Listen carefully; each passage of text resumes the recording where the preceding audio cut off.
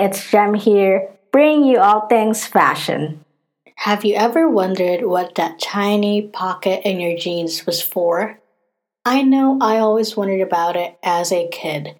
It turns out that teeny tiny pocket was made for pocket watches. Well, back when it was a thing, or when people were still using pocket watches, of course. We can trace this all the way back to when Levi's first released their blue jeans, called waist overalls, which was back in 1890. Nowadays, people tend to check the time on their wristwatches or on phones or clocks on the wall. But the tiny pocket is still around. We can even see different brands put it in different places. For modern times, people get creative with what they choose to put in that tiny pocket.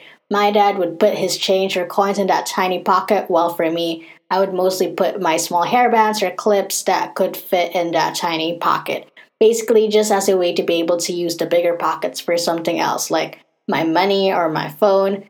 How about you? What did you think it was originally for? And do you use that tiny pocket in your jeans? If so, what for? It's really amazing when we hear about historical inventions being used up until today. To end, I hope you learned something new today.